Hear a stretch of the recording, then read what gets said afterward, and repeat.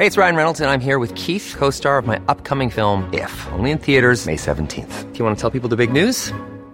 All right, I'll do it. Sign up now and you'll get unlimited for $15 a month and 6 months of Paramount Plus Essential Plan on us. MintMobile.com/switch. Upfront payment of $45 equivalent to $15 per month. Unlimited over 40 gigabytes per month. Face lower speeds. Videos at 480p. Active Mint customers by 531.24 get 6 months of Paramount Plus Essential Plan. Auto renews after 6 months. Offer ends May 31st, 2024. Separate Paramount Plus registration required. Terms and conditions apply if rated PG. You should celebrate yourself every day. But some days you should celebrate with jewelry. Whether you want to commemorate an unforgettable moment or just bring some added sparkle to your collection, Blue Nile can offer you expert guidance and a wide assortment of jewelry of the highest quality at the best price. Go to BlueNile.com today and experience the ease and convenience of shopping Blue Nile, the original online jeweler since 1999. That's BlueNile.com. BlueNile.com.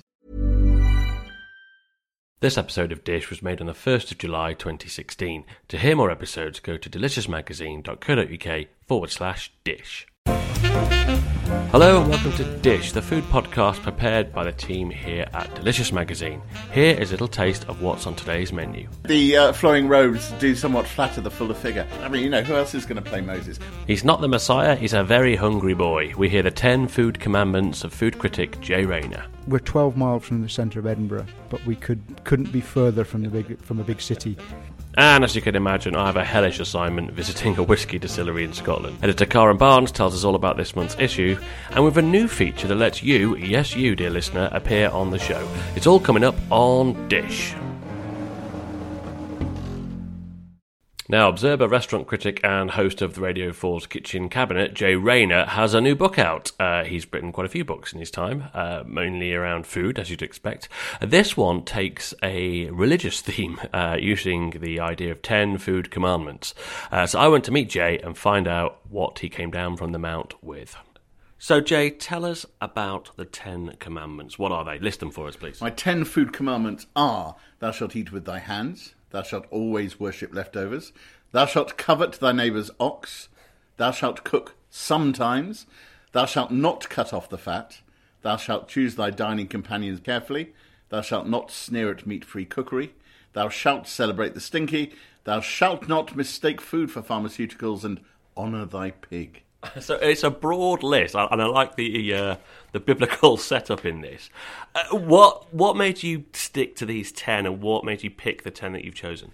I wanted to write 10 very pointed essays, and I wanted to look for subjects that I could run out for 5,000 words, but wouldn't be worth more, funnily enough. So the issue of eating with your hands, there's actually an awful lot of literature on that, academic literature, about when we started using forks and when we didn't, and the value of eating with your hands. And so when I was going through each of these subjects, the question was, how much is there to say? How much research has there been? And where will recipes sit in there? Because it's the first book of mine with recipes. Exactly. So what made you choose these recipes? The commandments obviously defined what the recipes would be. So when it was eating with your hands, well, one of them is actually a dip, to be honest, though it's a fantastic one. Eggs and spring onions and anchovies, and it's a play on the Ashkenazi dish of egg and onion. And the other one's chicken wings, but it's my particular take on chicken wings. A lot of them are very straightforward food. I am not selling myself as the next Nigella. I'm honestly not. But I wanted recipes that played off the themes in the book. I like the fact that you write them in a very, as if you're speaking their style. So you sort of write the onion tart, for example. You go through the whole list of making making the pastry, and then just say, by now you've probably bought puff pastry. I won't judge you. Well, no, I won't. You know, it's short crust actually. Short crust, Everybody's got to buy puff pastry. Who makes their own puff pastry? Yeah, in that one, when I made that short crust myself, I was very proud of myself. And now I look at it and think, am I going to make it or am I going to go and buy it? There is no shame in buying shop-made pastry. I like the lamb dish, the slow-cooked lamb dish. I'm going to have a crack at that. Do you know, the funny thing about the slow-cooked lamb dish is that it seems to me a bit of a no-brainer, and maybe that's unfair. I remember posting a picture of it on social media, Twitter, and someone says, "Oh, what's the recipe for your braised lamb dish?" And I rather snarkily replied, you get a bit of lamb and you braise it. Because braising, the wonderful thing about braising is that as long as you leave it for long enough, nothing can go wrong. You know, basically it's the interaction of hot water, liquid, on meat at a certain temperature all the fibre will break down, and you'll have a delicious piece of lamb. Yeah, I think the key bit that I hadn't thought about, though, is then taking it out, letting that rest, and then reducing that sauce, and then you glaze it again, don't you? Yeah, now the thing is, I'd spent years looking at my sauces and thinking, how do they get those thick sauces in restaurants, or sauces with texture, without adding flour? I didn't want to add thickeners. And then it suddenly struck me that really what I need to do was separate the two things out. So when I make a stew, I always strain off the sauce into a separate pan, reduce it down by about half, and then return it to the stew. Yeah. Which means you're not cooking the meat in there to death, yeah, but you are getting that thicker stew. And with a braised dish, you can do the same sort of thing. You can reduce the sauce down and then use it as a glaze as well. Now, the interesting thing about that one, the braised shoulder of lamb with chorizo and red wine and brown sugar, is that it's actually there in the leftovers chapter. Because whenever I make that, the most exciting part for me is 2 days later, when I start carving bits off the leftovers and throwing them into a hot frying pan with just a little bit of olive oil, and it becomes very, very crisp. And crisp pre-braised lamb is the most marvellous thing on this planet. I love the bit, obviously having been privileged to come and review a restaurant with you, I love the bit about dining companions. Tell us a little bit about that. It's a rant, that one. I should be fair, I write a column for the Observer Food Monthly, I have done for about 6 or 7 years, and there are various issues I've explored in there about different types of people, the slow eater, the slow orderer, the person who orders their steak well done. And then there are various issues to do with my own particular job of being a restaurant critic, and people coming on reviews with me and thinking that it's all about them when it really isn't. I don't care about them at all. They're just there because I don't want to be lonely. I don't care what they think. And they're trying to give me opinions. They're not the ones writing the column. I have to write the column. And I have to believe what I think, not what they think. And it gets very complicated. So that chapter really is about the deep, long journey into my tortured soul. And explain the reply that you ask reviewers to give if the waiters ask if the meal's okay. Right, so the waiter comes around and they say, how is everything? And probably because you're British, you want to be polite and you want to say, it's marvellous, it's wonderful, it's great. Now, this doesn't serve me because I might not think it's marvellous or great. I might not have reached my conclusion. I need you to say something which is almost a holding position, and that holding position is fine. How is everything? Fine. Now, fine can be the word you use when you've had a horrible time, and fine can be the word you use when actually you've had a terrific time, but you just don't want to say it. I don't want you telling them you've had a marvellous time if I'm then going to write a negative review. Because that's unfair on the restaurant, actually. Yeah. If they got you going, oh, it's all lovely, marvellous, marvellous, marvellous, and actually I then write a total, kicking. Yeah. The restaurant is entitled to wonder what went wrong between that moment your guest said it was all marvellous and you wrote that. Yeah. Fine. Everything's fine, Andrew. I like the small little paragraph on snobbery.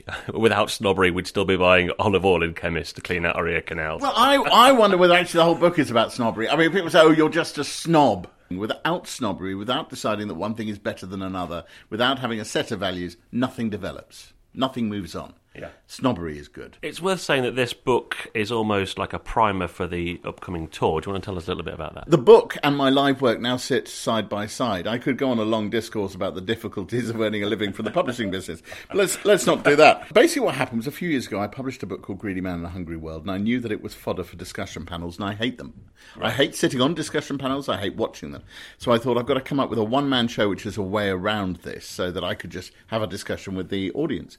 And it went so well that I've done 2 since then, but this is the first time that the book and the show have been written almost together. Interesting. So the 10 Food Commandments show kicked off in June with a big event at the Royal Institute of British Architects, and then I've got 20 or so other shows going on across the country right through the year, from Newcastle all the way down to Poole. I'll be in Swindon, I'll be in Bracknell, small theatres, sometimes bits of festivals. Yeah. And it's fun. I even have a Moses outfit. I've seen this in the press release. It's quite fetching. It's a marvelous. It's very forgiving, Jay. The flowing robes do somewhat flatter the fuller figure. I mean, who else is going to play Moses? I even went as far as commissioning my own tablets of stone. Right, tell us about those. 2 pizza boxes. One says "do as," the other one says "I say."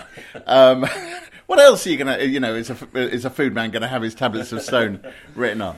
It's been fun coming up with a lot of props. I think it's great that you're sort of the live show and the book. It's a very interesting way of reaching new audiences and doing something that people have to go and see and enjoy as well. And also, it brings it to life, I suppose. Yes, it does. I mean, look, I enjoy performing. I think you know that as well as sort of the one-man shows. I have a jazz quartet and I play live. And I think what it's about really is that increasingly in the digital age, where everything comes to you very, very easily, you want the authentic experience. And the authentic experience for the audience is live. Now, I want lots of people to buy this book, read this book. It's got recipes. It could be a friend to you. Will sit very comfortably in your kitchen. Mm-hmm. But the next layer on top of it is to see me argue those commandments in front of you. And what's more, of course, you then get to argue back, because there's always a question and answer session. And I'm also inviting, during the show, the audience to come up with their own food commandments. There have to be more out there. Yeah, because Moses originally had more than 10. The original Jewish commandments are 613. There's some pretty wacky ones in there. Right? Thou shalt put a guardrail around a flat roof. I mean, that's basic health and safety, isn't it?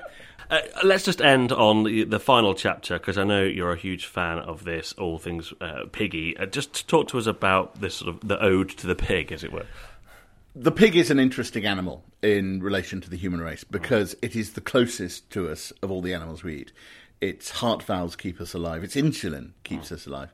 And what's more, they have historically lived closer to us than any other animal. You need land to raise cattle and sheep, but you can keep pigs in the backyard. One of the great writers of the 19th century described a pig as a labourer's saving bank, because you can feed them on the household waste. Yep. They'd have 2 litres of 10 a year. You'd fatten them up. You'd sell off some, producing money. You'd keep the rest for meat. And they're utterly edible. You can eat them from, everything but the squeak. From front to back, their fat is very good for charcuterie. So they are, in terms of a food person, they're a glorious, glorious thing. There's only one issue with that, which is pigs are really clever. I spoke to one guy who said that a professor of animal welfare at Cambridge, Donald Broom, has said that a smart pig is about as clever as a 3-year-old. I remember my kids when they were 3-year-olds. Would I have eaten them? And this does create interesting ethical issues. I mean, a lot of food is ethical issues, but nothing is more concentrated than in the issue of the pig. It makes us think. And therefore, a chapter which, instead of the original Ten Commandments, honour thy Lord thy God, honour thy pig. But it's a good argument from a nice Jewish boy dressed up as Moses, isn't it? Great. Thanks, Jay. Pleasure. And Jay's book, The 10 Food Commandments, is available in all good bookshops now. If you'd like to see him in the flesh, and indeed in those rather fetching flowing robes, do check out his website. There's details of all his live shows on there. That is jrayner.co.uk. Now, we'd love to feature your food stories, messages, tales and thank yous on Dish, and to make that happen, we've set up a voicemail box that lets you leave a short 2-minute message. It's a bit like that phone-in on Radio 4's Saturday Live, although not too much like that to attract the attention of the BBC's legal department. We're calling this function Soundbites, and the number to call, pen and papers at the ready, is 0203 868 1919. There you go, I'll give that number again. It's 0203 868 1919. It's a local number, but please remember to get permission from the bill player, and your costs may vary depending on your call plan. Legalese ended. So here's our first soundbite from a delicious reader, Gemma Croffey, and all about her childhood mango memories. Eating Mangoes by Gemma Croffey. My 3-year-old son Zachary picked up a mango from the organic fruit box that had just been delivered. He held it aloft and asked me, "What is this, Mummy?" "A mango," I replied. I felt a wave of sadness wash over me. Not because he didn't know what he was holding.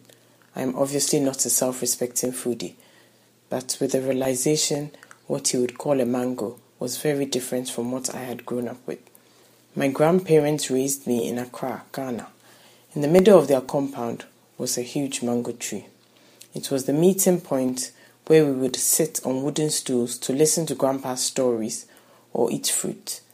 During mango season, the kids in the house, and we were many, usually at least 10, would run to catch the mangoes as they fell. We would watch the mangoes get bigger, riper, and juicier till they were heavy and fell. We would wash them and tear a bit of the skin at the top off with our teeth. Then we would squeeze and suck till we had extracted as much juice as we could from them. Then we would peel the mangoes and slowly chew as much of the flesh as we could till the seed was bare. Sometimes the birds would get them first. Sometimes we would use a stick to pull down a stubborn ripe mango which refused to fall. The bravest of us would climb the mango tree to pick the best fruit. One day, when I was about 8, As I raced my cousin ep4 to grab a fallen mango, she tripped me over. I cut my knee badly and I still have the scar today. From that day, I stopped eating mangoes and didn't eat one for years. Now the memory has receded and I can bear to eat them. I looked at the mango I held in my hand, massive, unripe and hard, which we would have to slice neatly to eat. A far cry from the sweet, small, juicy mangoes I ate as a child. Yet, I know better. Mangoes are a tropical fruit. They have to be picked unripe to be enjoyed in the Western Hemisphere. Mangoes and pears can ripen perfectly in a fruit bowl. Any mango is better than no mango, surely. I try not to think of the food miles and reassure myself that the organic process would not involve chemicals. Yet, however irrational it is, I long for my son, my children, to experience eating a mango the way I did. I find myself saying to Zachary, "Don't worry. When we go to Ghana, you'll eat a proper mango." I wonder to myself whether it will be mango season when we go in the summer. Mental note to self, I must check.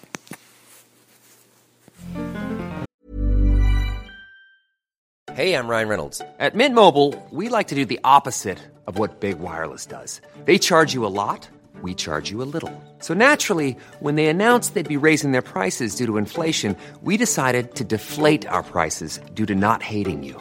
That's right. We're cutting the price of Mint Unlimited from $30 a month to just $15 a month. Give it a try at mintmobile.com/switch. $45 up front for 3 months plus taxes and fees. Promo rate for new customers for limited time. Unlimited more than 40 gigabytes per month. Slows full terms at mintmobile.com.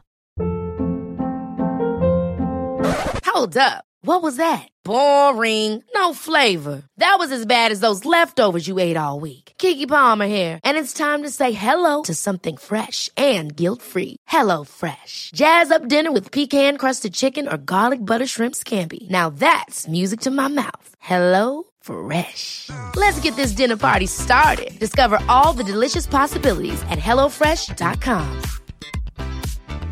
Hey, it's Ryan Reynolds, and I'm here with Keith, co-star of my upcoming film, If, only in theaters May 17th. Do you want to tell people the big news?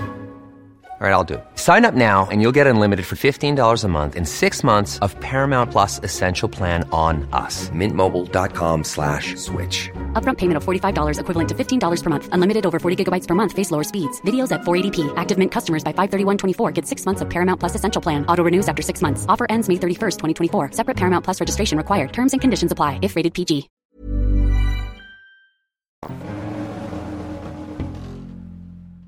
Now, Scotland is the home, of course, of Scotch whisky. It's also the home to fantastic beef. Some of the best beef in the UK is produced in Scotland. But did you know there's actually a relationship between the two, between the farming community and the distilling industry? I went to one distillery to find out more.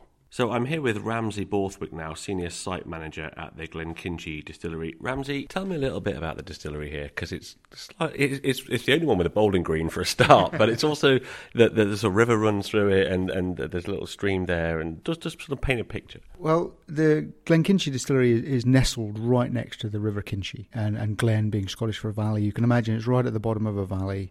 The river runs through the distillery itself. We're taking water in at one end and putting it back in the other from our cooling stream. And it just sits in its environment so nicely. There's the little village of Glenkinchie that was built mainly to provide homes for the workers here back in the 1800s. And you are surrounded by fields that in the summer produce some of the best malting barley in Britain. So it's very much a distillery of its time, the 1800s, brick built, nestles lovely in the valley. It's surrounded by its raw ingredients in the water from the Kinchie burn, and also in the fields producing the barley for the maltings. And we're 12 miles from the centre of Edinburgh, but we couldn't be further from a big city. We're a tiny little place. We affectionately call it Sleepy Hollow down here, because it is just time stands still when you're making a product like Scotch whisky. Do you want to tell us what you've been doing today? Because it's slightly unusual. Well, today I've been hosting a FEMA audit. So two of the byproducts of the distilling industry are draft and pot ale. Both of them are fantastic animal feeds. Just describe what the draft and the pot ale are. So the draft is the material that comes out of the mash tun, at the end of the first process. So we mix water and grain together, the crushed grain, and what we want the sugars. So we extract the sugars out of it, and what's left behind is the rest of the grain, basically the husk, or the proteins and the cell structure. We don't want that, so we send that away. So that's basically what draff is. It's very low nutrient, high roughage material, which is great for ruminants such as cattle and sheep. The pot ale is the waste stream of the first distillation run. So you bring in the fermented wort, which is called wash, and you bring it all through. So there's a lot of yeast in there from the fermentation process. Plus there's quite a lot of fatty acids as well. And they are left behind by the distillation process. Because what we're doing in that first one is we're concentrating. So we're left with quite a lot of water, and we're left with this yeast byproducts, basically. And that's a very good feed, as it is, for animals such as pigs. You think of the counter would be something like whey from the cheese industry. What you can also do with that pot ale is you can condense it and make a syrup out of it.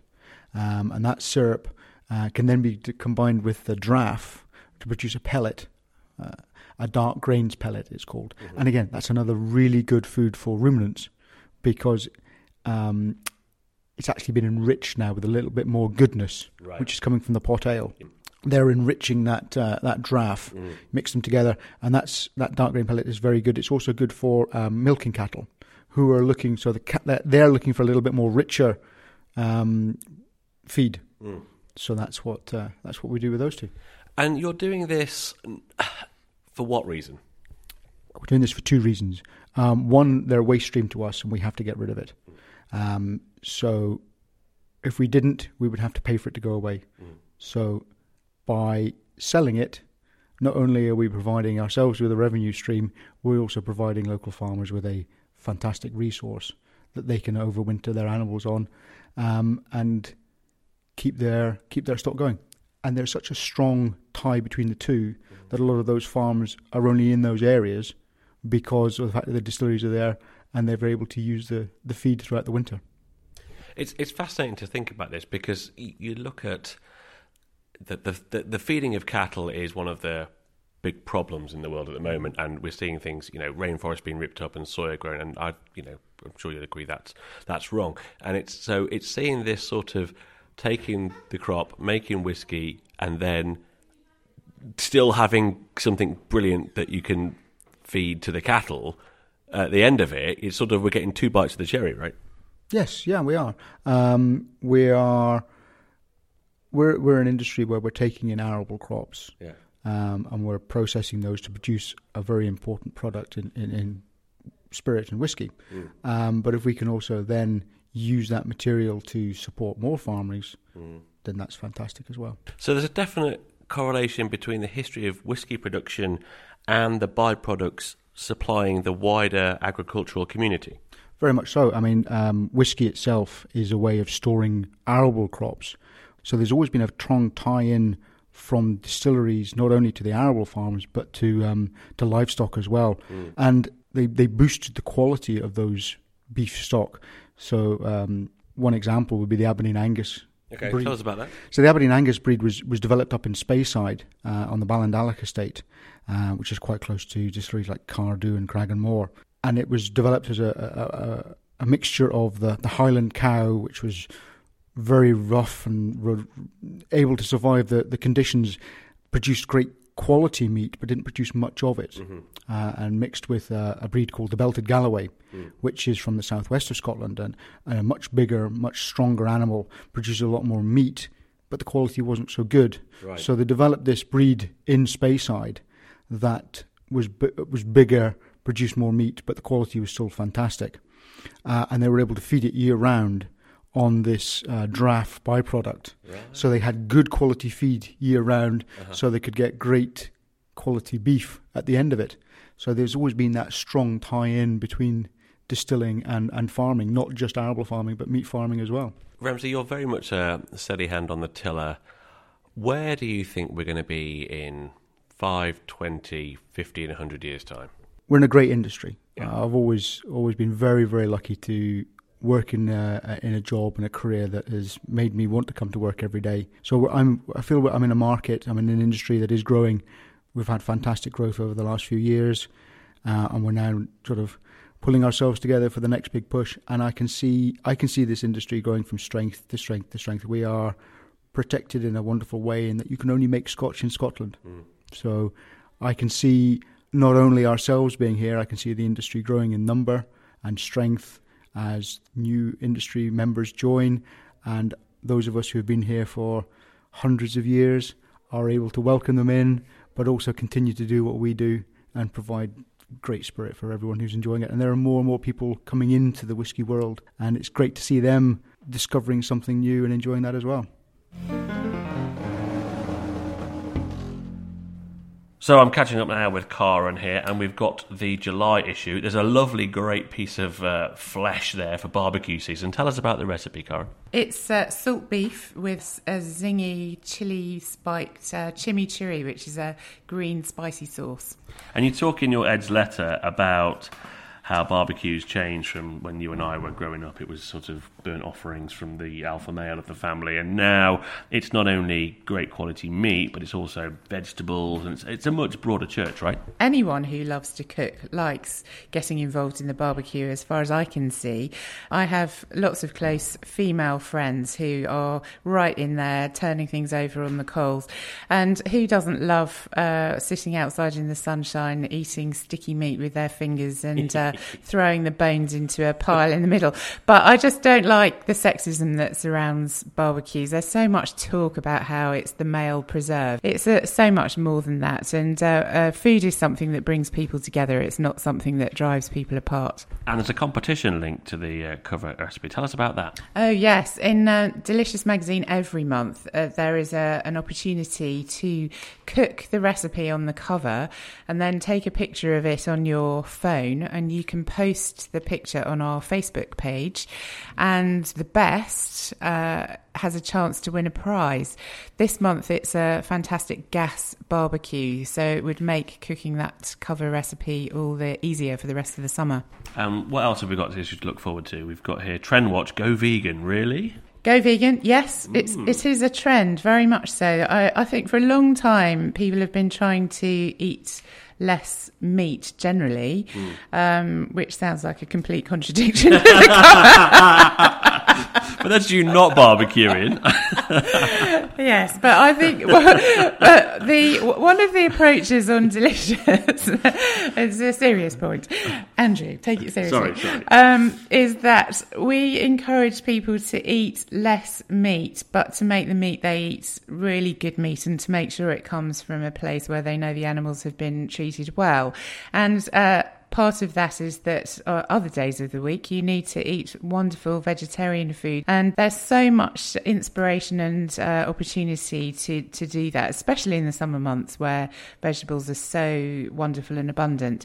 We've also got here one of the this is the fourth, right, the Pull Out and Keep collector's edition. So this one's centered on pastry. Previous ones have been bread and cake and those sorts of things. I'm just looking here at this sweet and spectacular nectarine rose tart. That is stunning. Tell us about that. The great thing about these collector's editions, for anyone who hasn't seen them yet, is that they're on much thicker paper, and every page is perforated, so you can tear them out and save the recipes as you wish. Really easy to keep. The pictures are completely, you want to dive onto the page and lick the page. But this this particular tart was created by Ella, who is on our food team, and she is patisserie trained at the Cordon Bleu. And it looks on first glance like something really difficult to make, but actually it's just finely sliced nectarines or peaches that you arrange in a concentric pattern on top of a tart. Finally, what's our rant this month? Our little kind of shout. What have we got here?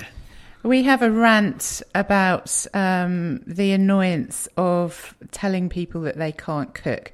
There's an awful lot telling us that we haven't got time to cook. Actually, that isn't really true. We probably have more leisure time than we've ever had. And I think we need to bring an end to that kind of mentality and encouraging people to think that way, because it really isn't the way forward in terms of cooking from scratch, which is the healthiest thing. Excellent. And if you've got a rant or something you want to get off your chest, or even a nice thought, you can ring our answer service and leave us a little message and we'll play it on the show. The number again is 0203 868 1919. In the meantime, it's the new delicious July issue with a great piece of beef on the front, and look for it in the shops now. Thank you, Karen. Thank you. And with that, we come to the end of this episode of Dish. Do remember that phone line again. I'll give you one more time. It's 0203 868 1919. You can leave us a short message. Can be anything you like. A little thank you, what you're having for tea, what you're having for lunch, or what you've had for breakfast, or the best meal of your life, the worst meal of your life. Just get in touch and we'll play it on the show. Until next month, goodbye.